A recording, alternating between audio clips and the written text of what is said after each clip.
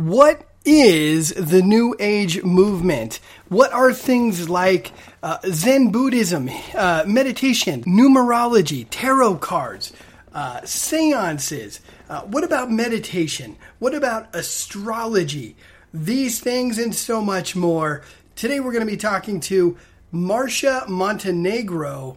Welcome to the Youth Apologetics Training Podcast.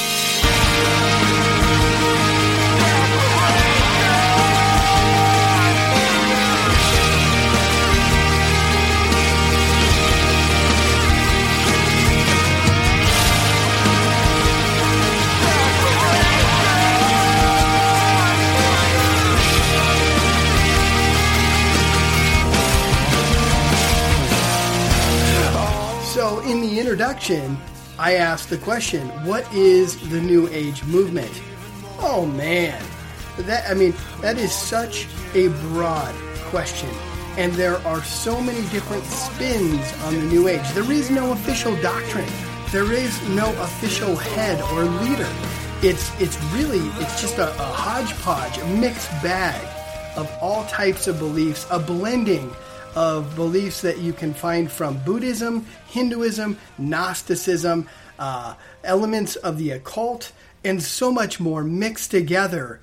Well, today we're going to have an expert, Marcia Montenegro.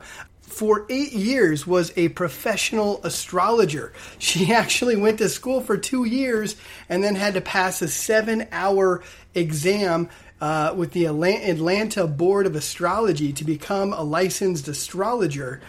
But that's not all. Marcia has been involved in the New Age movement for years. She did come out, obviously. She now has a ministry, Christian Answers for the New Age.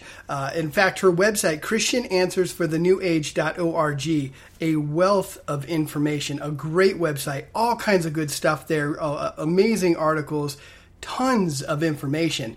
But Marcia has been involved with various New Age, occult, and Eastern beliefs and practices, including inner light consciousness, Tibetan Buddhism, Zen Buddhism, Hindu teachings and meditation, psychic development classes. During those years, she also participated in past life regression, numerology, tarot cards, spirit contact, seances, astral travel. She received a spirit guide or ascended master through guided visualization. So today, we're going to be talking to Marcia Montenegro. Marcia, welcome to the Youth Apologetics Training Podcast. Well, thanks so much for having me on, Michael. I'm really excited about, what we're going to discuss. Yeah, and the pleasure is all mine. I know my listeners are going to love this. So, friends, today we're going to be talking about the New Age movement.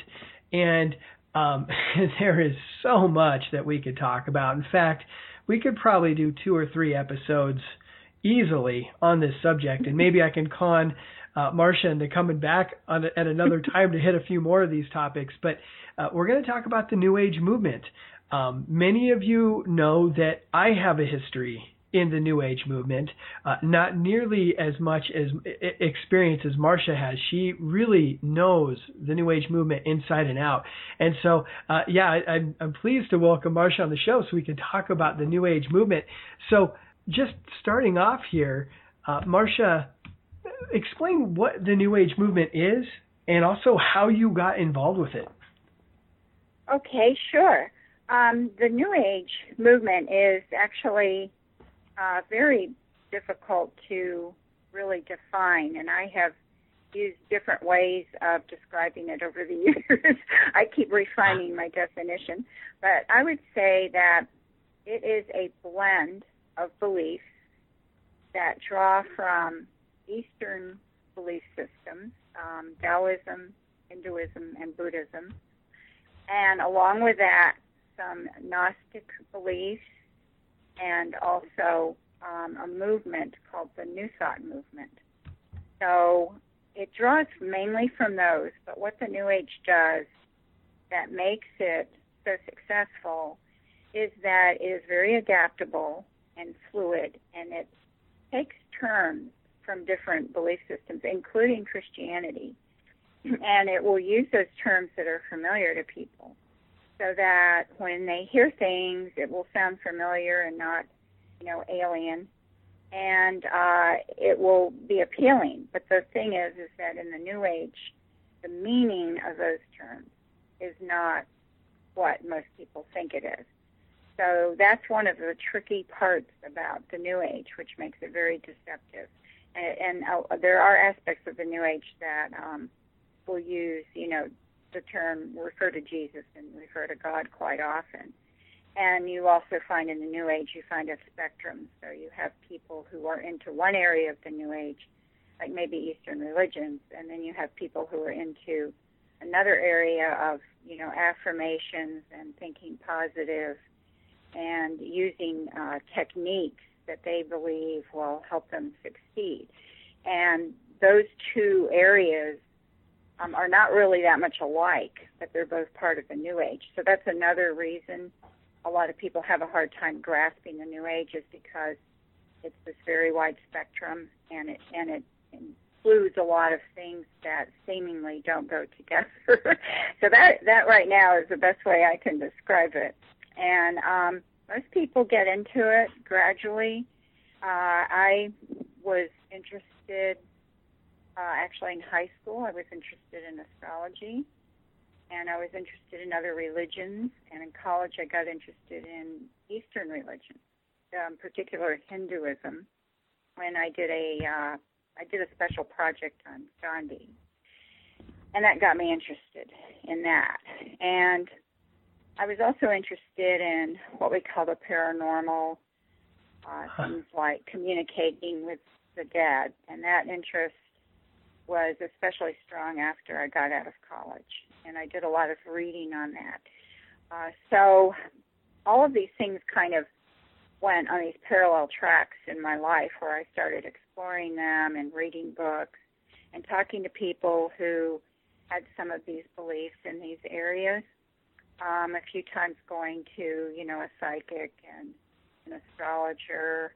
And my interest just got stronger. I also had some experiences that helped validate these things to me. So the experiences drove me further towards these beliefs. And then I decided to get actively involved. And so I took different kinds of classes. And the classes had these teachings that were essentially what are called New Age, but nobody doing these classes used the term New Age. And people who are into these New Age areas almost never use that term New Age, and they might even deny that it's New Age. They might even say, no, this is not New Age. So the term itself I'm using as a term of convenience, but people who are actually involved in it usually don't use it. And so all of these different teachings kind of just started making me more and more driven to learn about things. And I also started adopting some of the beliefs, like reincarnation. So I started believing that when you die, you go somewhere and then you come back and you're a different person and maybe in another country, and you keep going and coming back. And of course, this originally comes from Hinduism. And I developed a belief in that, a very strong belief. And then after these classes, and including a class on Tibetan Buddhism, I got very interested in learning something. So I had all of this stuff I had been reading and hearing, and I had this worldview developing that was very Eastern and New Age. But I wanted something practical. I wanted to be able to do something practical with all of this knowledge. And so I decided that I would take astrology classes, and so I did. And then I ended up being, after taking a 7-hour exam in Atlanta, Georgia, I ended up becoming a professional licensed astrologer.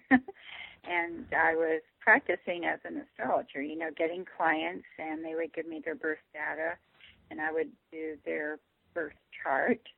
And you look at the position of the planets and where they are in the person's chart, and you do an interpretation.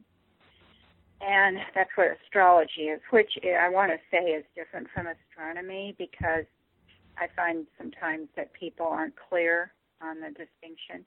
Astronomy is a scientific study of heavenly bodies and outer space. So you're studying them from a scientific viewpoint, whereas astrology believes in giving a meaning to the planets and to the sun and the moon as it affects you. So that's the difference. Even though they use, to a certain degree, the same data, then astrology is completely right. Also, so much different. I just got very involved in it, and it was just over a period of several years. Right. Yeah.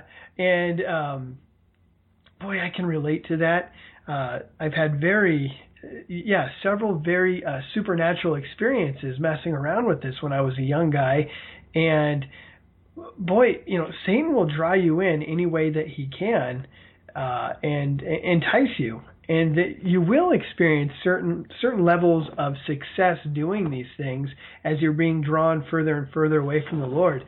So, okay, so you got involved, and did you go even deeper than what you've told me so far, or was there somewhere in there where you started pulling away? I was giving sort of a summary there, but I actually was introduced in a guided meditation. I was introduced to what they call a spiritual master, which is, a disembodied spirit that, we believed was going to be this teacher. Right. And we were told that this teacher would be with us and would contact us, and we would be able to contact this teacher. So during this guided meditation, where we each were introduced to this spiritual master, I did see somebody, and I felt his presence, and after that point, I felt his presence, pretty much all the time. I was very aware of him. I didn't really communicate with him like some people do, and what I'm talking about here is usually called a spirit guide. Yeah. And really everybody who gets involved, when they go past a certain point of involvement with the New Age or with the occult, which is very much related to the New Age, although I make a distinction between them. Anyone who gets involved in those areas ends up with a spirit guide, actually more than one spirit guide. And most people are very aware of it, especially people who are professionals, people who are, mediums, who do astrology, who are psychics, and they have clients. They're very aware of their spirit guides, and of course they see them as benevolent. And these spirit guides are not imaginary. These are actually fallen angels. But to people who are involved in these areas, they believe they're benevolent. So that was an area that, of course, was for me very powerful in that it aligned me with something actually evil that I was getting guidance from and information from when I did my charts. And so at the time, of course, not seeing it as a bad thing, but as a good thing, I felt also that this guide was a protector. And this, of course, your thinking becomes very hostile to anything to do with Christianity. You become more and more hostile, and you become hardened, and you tend to see Christianity as this very narrow, kind of very unenlightened religion where people are just kind of stuck in this old-fashioned thinking or something.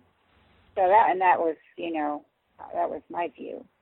Although I had a Bible and I would quote from it, but I was, of course, putting different meanings into it because that's what the New Age does. A lot of very popular New Agers will refer to the Bible. Marianne Williamson is one of them. Eckhart Tolle, who wrote A New Earth. He wrote The Power of Now, which was his first book. It became a bestseller, and he wrote A New Earth, which Oprah promoted, and that became a huge bestseller. Oh, yeah. He quotes, I've read The New Earth, and I have 2 articles on it on my website. I mean, he quotes the Bible quite often. Yeah. And, of course, he's giving, when he's interpreting it, it's completely taken out of context, and he puts a very New Age kind of meaning into it. But this is very common in the New Age. So anyway, my whole worldview was this kind of worldview where I felt there were, the real meaning of everything is hidden. It's not obvious. It's not apparent. And you have to know things in order to uncover the meaning, and that's really essentially kind of a New Age occult worldview. So everything's always, things are not the way they seem. Reality that you think is the real world and this is really reality is not really reality. And, things have meaning, numbers have meaning, the planets have meaning. So you're just in this world where you're always looking for the meaning behind things. And that's really how you start thinking. Tell me how exactly you came out of the New Age movement. Well, yeah, that's another story. I was not looking for a way out. I was, fairly happy doing my astrology, and I had been president of the Astrological Society, and I was very active in it and was teaching astrology classes. And so I had no desire to get out of it or anything. I saw myself as doing that the rest of my life. I didn't have all my questions answered, but that didn't make me want to give up my belief system. So I just was continuing on that path, and I ended up in this part-time job in an office because my marriage ended, and I had a young child to support. And one of my astrology clients actually offered me the job because he wanted me to give him advice on the employees in the office. He was giving me their birth dates, and I, in turn, would give him what insights I could get from their birth dates, because I didn't have their birth times, of course. So I was somewhat limited, but I did my best. And of course, nobody else knew. That's why I was there.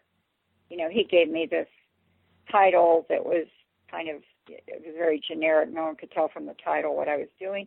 And no one asked me, which was a good thing, I guess. And I just, so I was in this office, and I was very active, of course, in astrology, and I still had my clients. This was just a part-time job. And I started getting this very strange compulsion to go to a church, and I didn't really pay attention to it because I just ignored it, and it continued. And it went on for a few months. It started in the spring, and it went on into the summer. And then finally, in early September, I went to a church because I had this compulsion wouldn't go away to go to a church, and I didn't want to go to a church.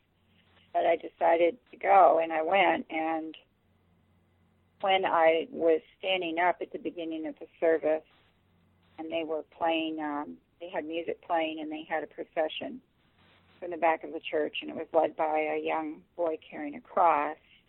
And as he passed me, I had this incredible experience of this love flowing down on me from above. And I knew it was from a personal God telling me he loved me. And it was just, I can't even describe how overwhelming it was. It was very real. I knew it wasn't from the music, and it wasn't from the people or anything. It was very, very much beyond that, and it was very powerful. And I just started silently crying, and I ended up staying for the whole service because actually I originally was going to leave early. And so then I didn't know what any of this meant. So I just, I went home, I wrote about it in my journal, and I decided I'd go back the next Sunday.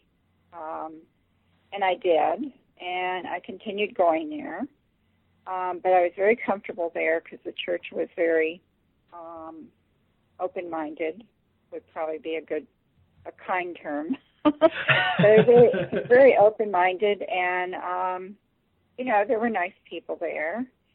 And the people that found out I was an astrologer didn't seem bothered by it. So I was going to the services, and I was even into a class there. And within a very short time period, I started getting this impression that God didn't like astrology. And soon after that, I had an impression that he didn't want me to keep doing astrology. But these were just like these impressions. I don't know how to describe them. That's the best word. I wasn't studying the Bible or anything. No one told me this. And it was so clear to me. It was just so clear that God wanted me to give astrology up, and I actually gave it up. Oh, praise God! I had gone to the church in early September, and I gave astrology up at the end of November, right before Thanksgiving. And I didn't even know why. All I knew is that God didn't want me to do it. And so I had a very hard time explaining to my clients when they called me and they wanted me, to do a chart. I just was like, well, no, I'm not doing it anymore, and I couldn't really explain very well.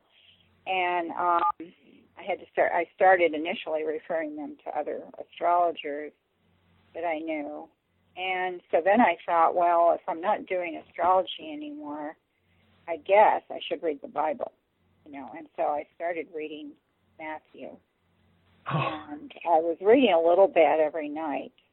And I really did not understand what I was reading. I mean, I understood it in a sort of, the regular, I understood what I was reading, but I didn't understand any the import of it, or what it was really talking about. And so I was just reading little bits every night, and I got to a passage in chapter 8, and as I was reading that and rereading it, that's when God just like opened my eyes, and I saw who Christ really was for the first time, and I realized I had been on this spiritual path that was completely going away from God and completely going in the wrong direction. And I just turned my life over to Christ. I mean, that was it. And I knew I was a new person. This was a few days before Christmas. So it happened about a month after I gave astrology up that this happened. And so I found out later, just to skip over a lot of things here, I found out a few months later that this young man at the workplace had been praying for me with a group at his church. And they had been praying for me because, he knew I was an astrologer. He didn't know that's why I was there at that job. But, I eventually told people I was an astrologer, but I never connected it to the work there. And so he and this group, this young adult group at his church, were praying for me that whole year. Oh. So that's in sort of a nutshell how God got me out. Oh, I love it. Just people praying, and friends, that is so powerful. Just going to the Lord and praying for somebody. Sometimes you just don't know what to say. You can walk the Christian walk, you can have the right words, but sometimes you just don't know what to do. But take it to the Lord, and the Holy Spirit, the Holy Spirit just started going after you and putting his fingers on things in your life that he didn't like. I love it. Oh, praise God. That's cool. That's awesome. So how did you get involved with this ministry? How did this all come together? Yeah, I was finally, after finding a good church, which took a while, there was a move involved from Atlanta up to the Washington, D.C. area where my parents were living. And I started looking for churches. It took me a while, actually a year. I didn't find a good church until a year and a half after I became a Christian. So it's kind of wandering in the wilderness there and not learning very much. But I just started, I had a real passion to share the truth about the New Age with people because I could see it beginning to get more mainstream in society. And I felt like Christians did not see it and did not really understand what the New Age was, or they had distorted ideas of it. And so I really, but I didn't have a platform, and I wasn't grounded in Scripture or anything. So I got involved in some other things at church and was trying to learn the Bible, etc. And then gradually people started asking me to share my story. And a church up in Connecticut actually paid my train ticket to go up there on the train and speak at their church and answer questions about the New Age. And at my church, my pastor let me speak one Sunday evening on the New Age. And so and then I started speaking to youth groups. My youth pastor had me speak to the youth group, and then he introduced me to some other youth pastors in the area, and several of them invited me to speak to their youth group. And so I started with these, talks kind of here and there, and I didn't really plan on it being more than that. I was working at a regular 9-to-5 job and supporting myself and my son, and a few years went by like that. I mean, not very many, and the Lord started through different people, kind of pointing me in the direction of going full time. People would ask me, when are you going full time, and things like that. And I was like, well, I don't have any plans for that. Why are you asking me that? And some encouragement from my missions pastor made me think about it further. And really, over a year, it was really on my mind a lot. And just through different things, the Lord made it clear to me that He was calling me to do this full time. And so I ended up interviewing with a mission board, Fellowship International Mission, which is in Allentown, Pennsylvania. And they interviewed me and then agreed to let me partner with them as a missionary, which means that they become a clearinghouse for people who want to support me in full-time ministry. But I was still working. So, I had to get to a point where I was getting enough support to quit my job. But things happened very strangely. The mission board decided to start sending me the funds that were coming in while I was still working, which they had never done before. And a couple of months after they did that, me and 2 other people at the place where we were working were laid off. We weren't fired. It wasn't because we were bad employees, but the man was sort of reorganizing his business, and he was trying to save money. So he got rid of, I think, the employees that he was paying more than the other people. And so then I was sort of thrust out into the world here, and it took several months, but I got enough support to go full time. And later I had some more churches and people start supporting me. So, I mean, it was really kind of a journey. It was quite a journey, and it was very challenging to my faith, because it's totally having faith in God that He'll provide. I mean, you have to have that faith, or you can't do it. So, it was scary, actually, at first. But I had a lot of encouragement and prayer from people, and I got prayer. I started gathering prayer partners to pray for me, and that was, of course, very helpful. And I ended up going full-time in 1998, and so I've been doing full-time ministry since then. Oh, wow. And this is probably not the best time, but we just talked about it. And so, friends, as we continue on here today, if you feel led to give to Marsha's ministry, Christian Answers for a New Age. On her website, ChristianAnswersForTheNewAge.org, there is a link on her up by the title, and it's about Cana. You click on that, and then under her picture is a link to donate. So I would urge you, if you can, to help her out, as what she's doing is really a tremendous help for Christianity. So anyway, sorry about that commercial. I thought it was a good idea just to jump in there and mention that. So let's talk about some of the various beliefs that you find from within the New Age. And, like you were saying, there is no real set doctrines or beliefs that are part of the New Age. It's just such a loose, mixed bag of various beliefs. But, let's talk about meditation.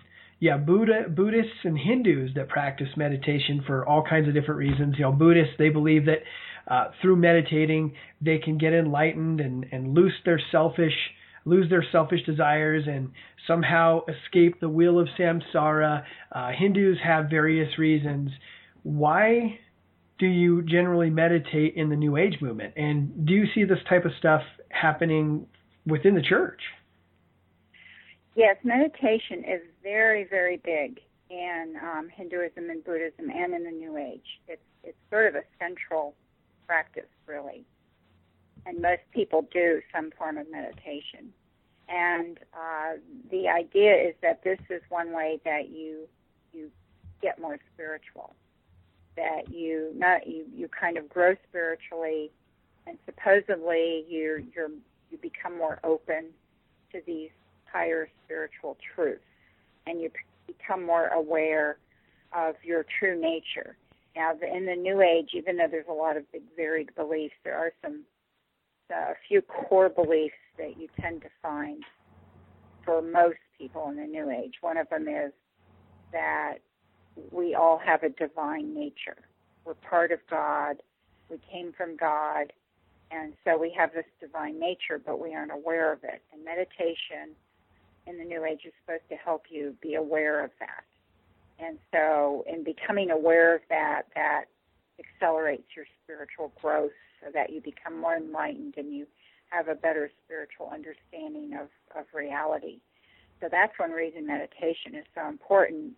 A lot of people in the New Age also believe that when you meditate a lot, that it raises your vibrations, because in the New Age there's this concept that everything is energy.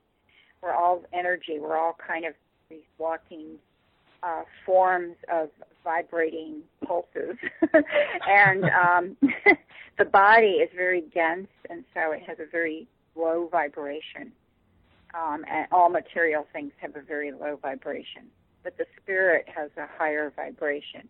And so through meditation, you can help raise your vibration. And this is just understood to be a spiritual thing. Raising your vibration, it just goes without saying in the New Age. That's a good thing because it's going to make you more spiritual. It's not always defined. I mean, some people really get into these esoteric teachings on it. And in fact, there was a book that was an absolutely huge bestseller. I think it was on the New York Times bestseller list for 2 years. It came out like around 1999. It's called The Celestine Prophecy. Yes. Redfield. And I have an article on my website, by the way, on it under, if you go to the articles page and look under book evaluations, that's where I have articles on a number of books, and I have an article on this book.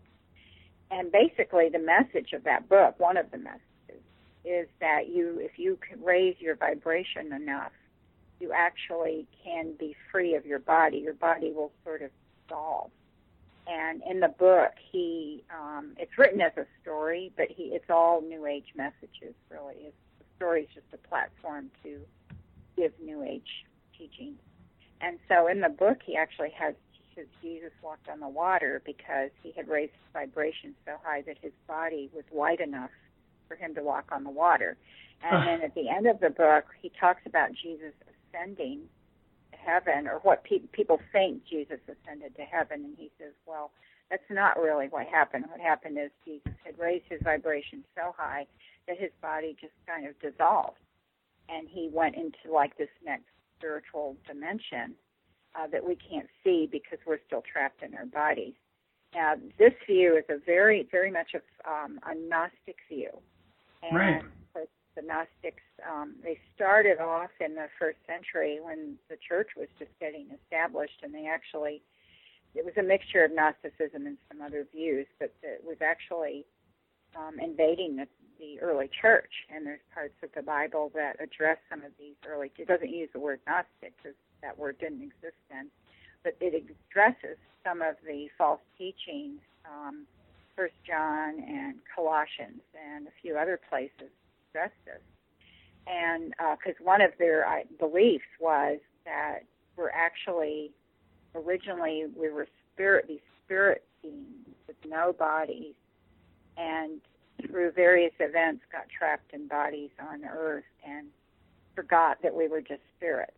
And we think that we actually have, this material body as part of who we are. And so you have to have these teachings and understandings so that you can get liberated from your body. So this idea of being liberated from your body, you can see that in some of the teachings of the New Age, like this one in the Celestine Prophecy, and that's pretty common to see. I've also seen online, just in the last, not that long ago, just fairly recently, there are these different groups that teach you can live on air and sun, and you can actually get to the point, I believe they meditate, and you gradually give up food, and you adapt your body to just living on the sun and the air. And so supposedly you can live without food. There's some man, I think, in India, or he's from India, who, there's some YouTube things, YouTube videos of him. And for a while, he was promoted very highly by a few people, and I think he went around and lectured, and supposedly he never ate. He had stopped eating years ago. And he would meditate, and he would get his, whatever he needed to live from the air and from meditation. Of course, later he was exposed as a fraud. Someone followed him, and he was going into a restaurant. He didn't think anybody was looking. So, of course, because it's impossible for anybody to do that. You can go without food for a limited period of time, but you can't do it for months and months, much less years. And but there are these people who really believe it, and I actually knew about some of these teachings when I was in the New Age. And I've read in maybe the last 8-9 years, at least 2 or 3 people have died who were involved in these groups where they were trying, not to eat, and they just died because they were malnourished. So this idea of frequency and vibrations and energy, those are also red flag words. When you see, especially these websites on quote-unquote natural healing, and there's really no such thing as natural healing, by the way. There's no such thing. This word natural is used in the New Age a lot. Mm-hmm. And, of course, it's supposedly seen as this pure kind of thing, but there's really no such thing as natural. Everything is made of chemicals. Even plants have chemicals, and they have a chemical reaction in your body. And so, people have this idea of natural as a sort of pure, unsullied product. And the New Agers think that because they think that everything's permeated with divine energy. So they think nature has a sort of unsullied divine nature. But, of course, as Christians know nature is fallen and has been corrupted through, man's sin. And so nature has, is not pure and unsullied. There's dangers in nature. So anyway, a lot of these natural healing websites will use words like frequency and vibrations and energy. Mm-hmm. And so when you see that, you've got to really you should just avoid it altogether. I wouldn't take any advice from websites using those words because there's usually New Age beliefs behind them. So I forgot what question I was answering. We were talking about meditation. Let me get back to that. I'm sorry. No, so that's one of the views that's one of the views of meditation. But it's also this idea that you go within and you get answers from within, because they believe if you have a divine nature, then you have this inner divine wisdom, right? So when you meditate and you're really quiet and still, this divine wisdom, may bubble up, and you may get some insights.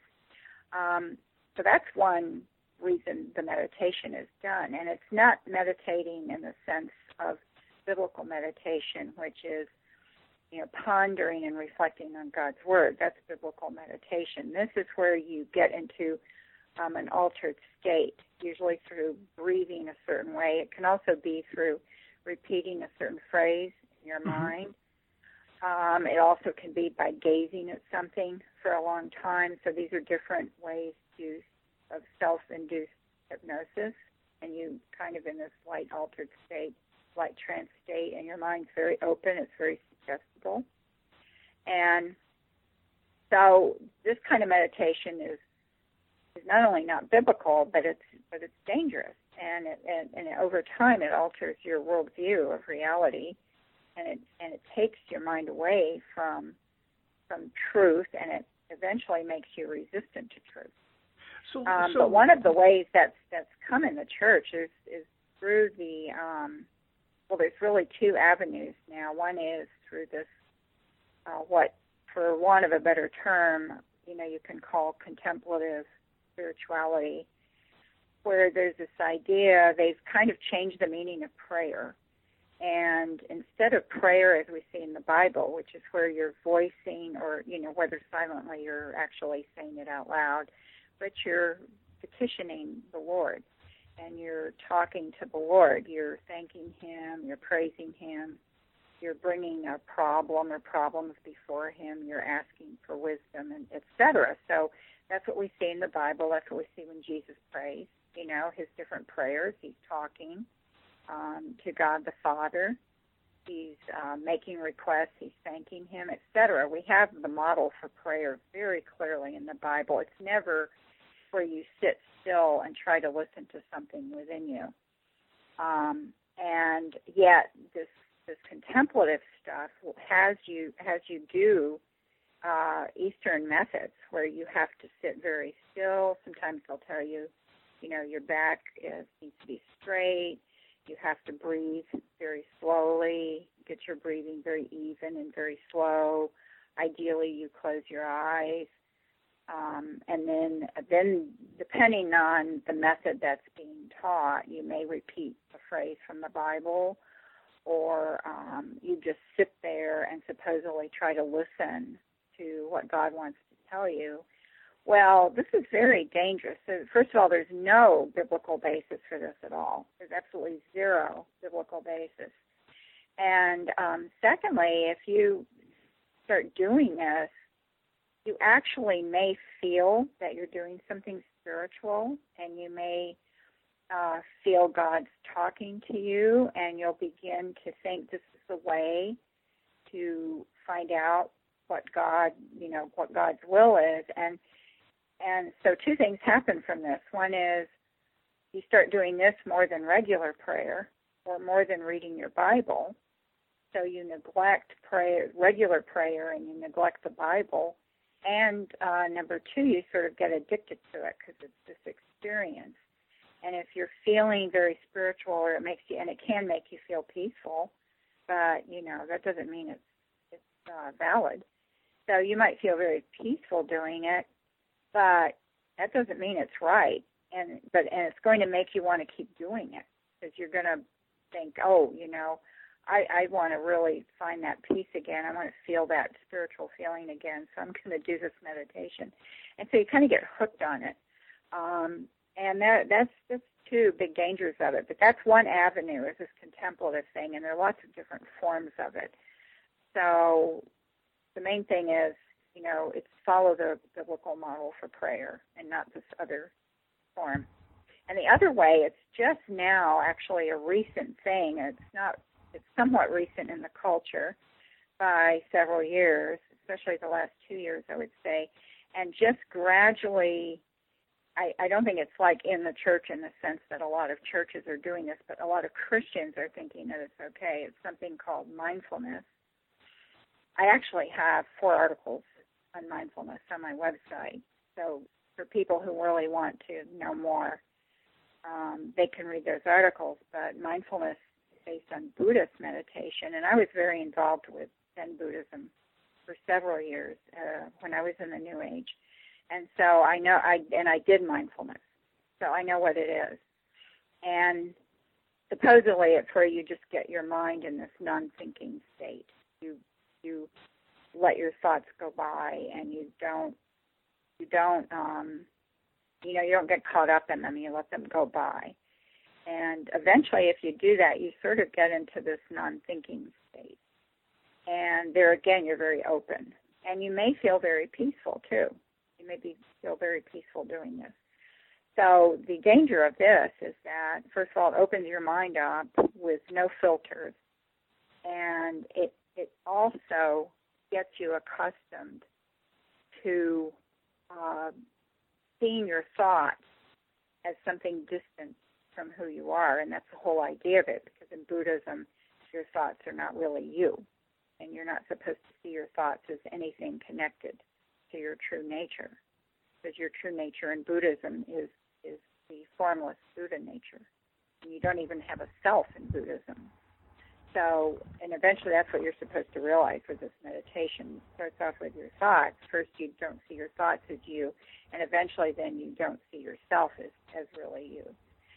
So that's just kind of a nutshell summary of Buddhist meditation. Of course, it's a lot more complex than that, but that's kind of the idea of it. So it's not a good thing to do. And there's other ways to, if you're anxious and you need to do something to calm yourself down, there are other things you can do. You don't have to do mindfulness. Of course, there's the normal things to do, like take a walk, take a bubble bath, listen to some nice music, read a good book that's like Escape, or watch a movie, an escapism movie, or talk to a friend, and of course reading God's Word. If you're a Christian, go to God's Word and then pray and ask for help. And I'm not talking about people with serious, like clinical depression or serious mental issues. You do need professional help for that. So I'm just talking about people with normal, our normal day-to-day anxieties and problems. Right. So you don't need to do mindfulness. So that's an overview of the meditation issue. Now, have you noticed whether through personal experience or watching other people, when they meditate and you empty your mind and you reach these altered states of consciousness, have you experienced or seen people experience where, because their mind is open and they are in these altered states, that demonic influences will come in? Well, I haven't seen it per se, but I definitely think it happens. But I don't think it's the way a lot of people think it is. It's not like they suddenly start acting crazy or, look possessed or something. I think it's much more insidious and subtle than that. I think what happens is their worldview shifts, and they become more hardened to the truth. Of course, I don't believe Christians can be possessed. So Christians are doing this. I don't think they get possessed, but I think they take themselves away from the influence of God's Word. And non-Christians, they're more vulnerable. I know that it's very possible, and it has happened, that people in certain meditation states will encounter their spirit guides. If they haven't had a spirit guide, this is often how they will encounter one. And of course, as I said earlier, it was during a guided meditation that I was introduced to my spirit guide. And I do know a few stories of people who were in some kind of meditation or hypnotic state, and that's where they encountered. First, they didn't think of it as an evil thing, and they think it's like somebody there who's like this wise teacher or something to help them. So yes, so in that case, you can encounter something demonic. Okay. Yeah, and I guess that's basically where I was going with that. And that's exactly from my experience, where through meditation, and also attempting things like astral travel and these types of things, that's where I would have these really bizarre encounters. And it wasn't like anything was entering in, and next thing you know, I was running the streets with, a knife in my hand or something. But I started having these shifts in thinking and started listening to and heeding the advice and teachings of these other teachers. Right. Sometimes referred to. It opens you up. I'm sorry. Yeah.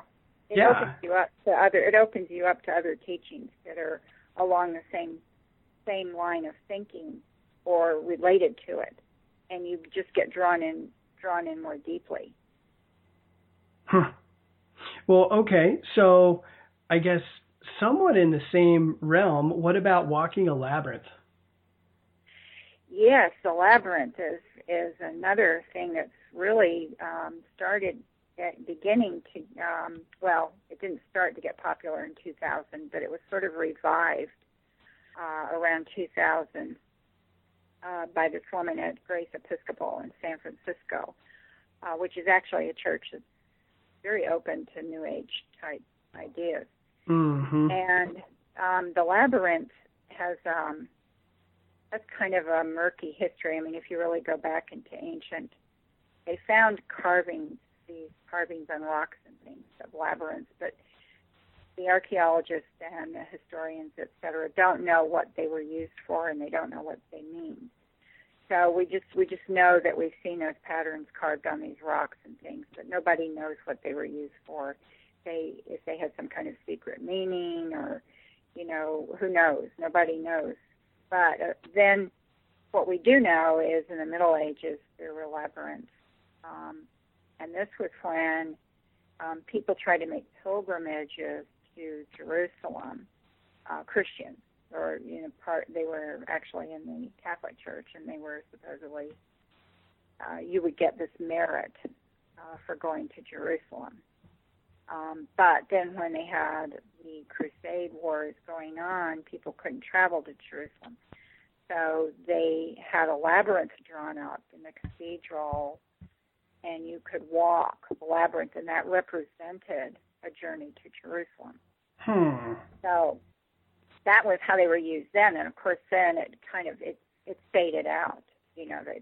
People just more or less stopped doing it. I guess it was a temporary kind of thing that went on for a while, and then this woman revived it around 1999 or 2000, and they started doing it at this church, and other churches and other people became interested in it, and it just started gradually spreading, and people made portable labyrinths where, they'd have it drawn out on a huge cloth that was folded up, but you could take it to places. So you could take it somewhere and lay it out outside on the ground, or you could lay it inside a big space indoors somewhere. And then people could walk on that cloth. They would walk the path on the labyrinth. And the idea is this sort of, it's kind of related to meditation, that as you walk it, you're meditating, or you're maybe praying, or you're talking to God, or you're listening to God, or, people have different ways of using it. But a lot of New Agers and a lot of non-Christians really got into labyrinth first. A lot of churches, like Unitarian churches, which are not Christian churches, right, got into the labyrinth. And then a lot of New Age type places did labyrinths. And so the whole idea, people felt this was like a spiritual thing. It represented a spiritual journey of going. Some people felt it was like a journey of going to the inner self. So walking to the middle of the labyrinth became like a journey of going to the inner self. And so it was used in this very New Age kind of way. And then the Christians who used it tried to make it into a Christian thing, where you would walk pray and listen for God, and some people use it in a psychological way. So they had put psychological meaning into it. Now, I have an article on the labyrinth on my website, and my issue with it, as far as Christians using it, is that it makes it a separate way of, talking to God apart from, you can pray anywhere. That's the wonderful thing about, knowing God through Christ, is that you can pray in your car, you can pray in the shower, and you can pray at work, you can pray in the grocery store. So if you try to make something elaborate out of it, like this labyrinth, here again it becomes this experience. And we're very much creatures who often seek experiences, especially experiences that are, of course, pleasant. And we sometimes want a spiritual experience. So when you do the labyrinth, it's like inducing a spiritual experience that you may feel good about. You may feel peaceful. You may feel like you're close to God, etc. Well, then but it's very artificial, because you don't need to do a labyrinth to be close to God. You don't need to do a labyrinth to be peaceful. And what happens is it becomes a substitute. It becomes a substitute for, the time you could spend reading God's Word or just doing regular prayer, et cetera, et cetera. So, I don't want to say that it's a horrible thing for someone to do, but I just think that it can take the place of your normal relationship with the Lord, and especially if you have some kind of experience when you do it that seems supernatural, you're going to want to do that more than you're going to want to read the Bible and pray. So I see it as an impediment, and I just see a danger in those ways, and I go into it more in my article. Yeah, and I guess these labyrinths, they're just popping up everywhere. I know that there's even a website, Labyrinth Finder, or something like that. And yeah. I found that website, and I did a search of the city that I live in, and also another couple surrounding cities, and they're everywhere.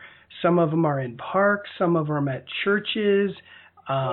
It's very interesting, yeah. And I know that a lot of these people that walk these labyrinths, they will, they'll do their mantras and meditate basically as they walk through. When they get to the center, they believe that they're communing with God, and they'll come back with all kinds of ideas that supposedly God had told them this or that, and it leads to some pretty wild ideas that oftentimes contradict the scriptures. So, yeah, it's dangerous. It's dangerous in many ways. Well, gosh, we've already gone an hour, and I have so many, just in the things we've talked about today, all these other questions popped in my head, and I realized there's just no time. Would you be open to doing this again next week? Oh, sure. I absolutely would like to do it. Yes. And, because yes, there's definitely more to discuss. There is. My mind is exploding with all that I want to talk about. Well, before you go then, tell me about your book. You have a book, Spellbound, The Paranormal Seduction of Today's Kids. Tell me about that book. That looks awesome. Okay, sure. I was actually asked by the publisher, by an editor at the publisher, to write the book. I was just contacted out of the blue. I was very surprised because I had never written a book. But what they wanted was a book about the occult for parents. And where do we see concepts of the occult in the culture, especially in marketing and entertainment. And so I wrote a book. For the first part of it is really explaining what is the occult. And I use Deuteronomy 18, 10 through 12, which is really a list of practices that are what we call the occult. And all of those practices still exist. They take various forms over time. So some things that were done at the time the Bible was written those aren't done anymore, but there are other things that are done that are still the same. They're still based on the same idea. Of course, some things are the same, like astrology although it was practiced differently then, it existed then, and casting spells was mentioned, sorcery, trying to contact the dead. Those are all things that have never gone away. So I explain, I go through that passage, explain the words and the terms, and then I have it divided up into different areas. So I have a chapter on astrology, I have a chapter on the Ouija board, I have 2 chapters on communicating with spirits, and I have 2 chapters on magic, which is, I'm talking about occult magic or sorcery, and where those can be seen in the culture and the way the concepts are marketed.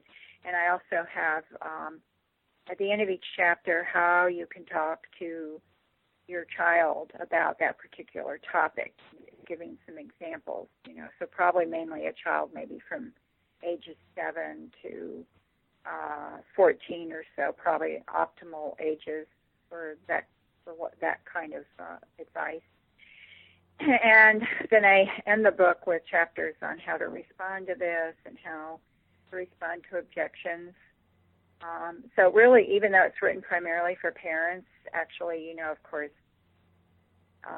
Sunday school teachers or pastors or youth pastors or grandparents, and older teens actually could read it. I know some older teens in my church read it with their parents' permission.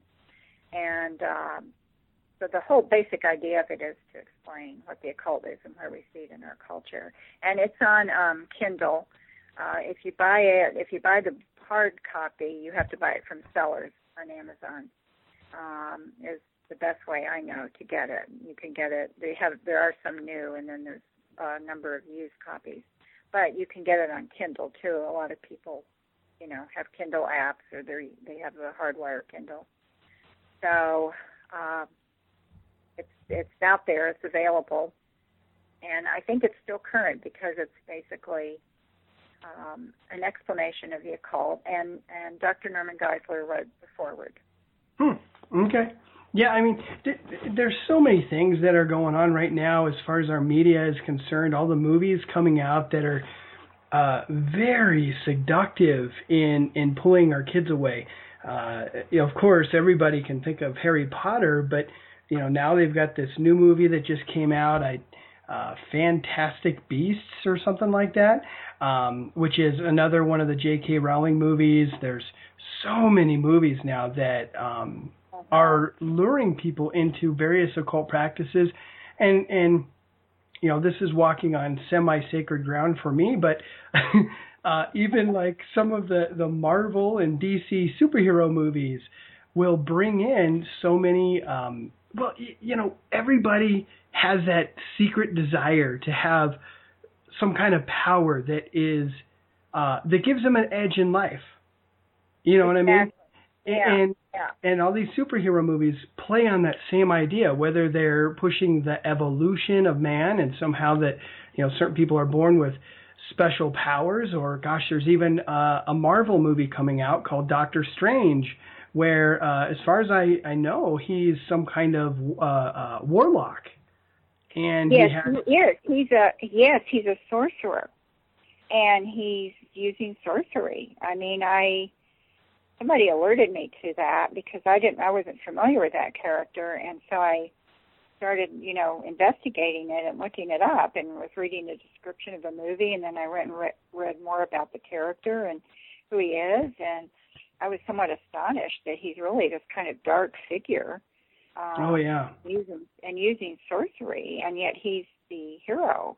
And this is the kind of thing I write about in Spellbound, how the culture has taken people who do certain things that used to be perceived as evil are now being promoted in entertainment and in books, etc., as good things. So that's a very good example of it. Yeah, and the Bible says, "Woe unto them who call good evil and evil good, and exchange bitter for sweet and sweet for bitter." And that's what's happening in our culture just across the board right now. If there's anybody listening today who doesn't understand what Jesus did, what all this Christian stuff is about, it really comes down to this. We have all broken God's laws. We've done things that offend him. We all have told lies. We have all stolen things. We've all done things that are highly offensive to God. And he created this world. And if we get what we deserve, we should be judged for these things. He is an infinite God. He is all holy, and we have done these things against him. We deserve his judgment, okay? But it's as if we're standing before the throne, or rather before the judge's podium, if you will, and the judge pronounces us guilty. And then rather than sending us off to jail or executing us, he comes down and he removes his robe, and he gets cuffed in our place and taken off. That's what Jesus did. He came down. He took our punishment for us, that we might be forgiven, that we might have those stupid things that we've done against our Lord, against our God, taken away from us, that we would be innocent, we would be blameless before him. And us Christians, as we trust in Christ, that is what happens. And that's what it means to be saved. That's why us Christians are always up in your business trying to share our faith with you, because we're so excited about what Christ did for us. And unless you trust in Christ alone for the forgiveness of your sins, you won't be saved. You won't have those sins taken away. And so that's the gospel. We love God, and we try so hard to do the right thing, not to be saved, not so that we can go to heaven, but because Christ already purchased our way. It's so amazing. That's the good news. That's what all of us Christians talk about when we talk about the gospel. It's that Christ died in our place, a horrific death, taking the penalty that you and I deserve upon himself, that we would be blameless. It's amazing. It's just amazing. Yes. Well, yeah. So, well, Marcia, thank you so much for coming on today. Again, friends, her website is ChristianAnswersForTheNewAge.org. There is a wealth of information on there. So many good articles that are going to help you out in understanding what's going on with this New Age movement, and also how you can communicate with those who are part of this movement. Also, it is a place where you can get a hold of Marcia, as well as I would imagine you could probably stalk her down on Facebook too if you tried to do that. And so very approachable, and she does want to help you out. So so Marcia, I will once we hit the stop button here, we'll work out something, and we can have you again next week and hit some more of these subjects. Okay, that sounds terrific. Thank you so much, Michael. Thank you. The honor is all mine. Thank you very much. All right, guys. As you can see, we kind of opened Pandora's box here. There's so much to talk about, and we barely touched the surface. So next week, we'll have Marcia back on. I have so many more questions, so many more things that I want to get into, as you guys probably do as well. We'll stop right here, and we'll pick this up again next week. I love you guys, and we'll see you next week.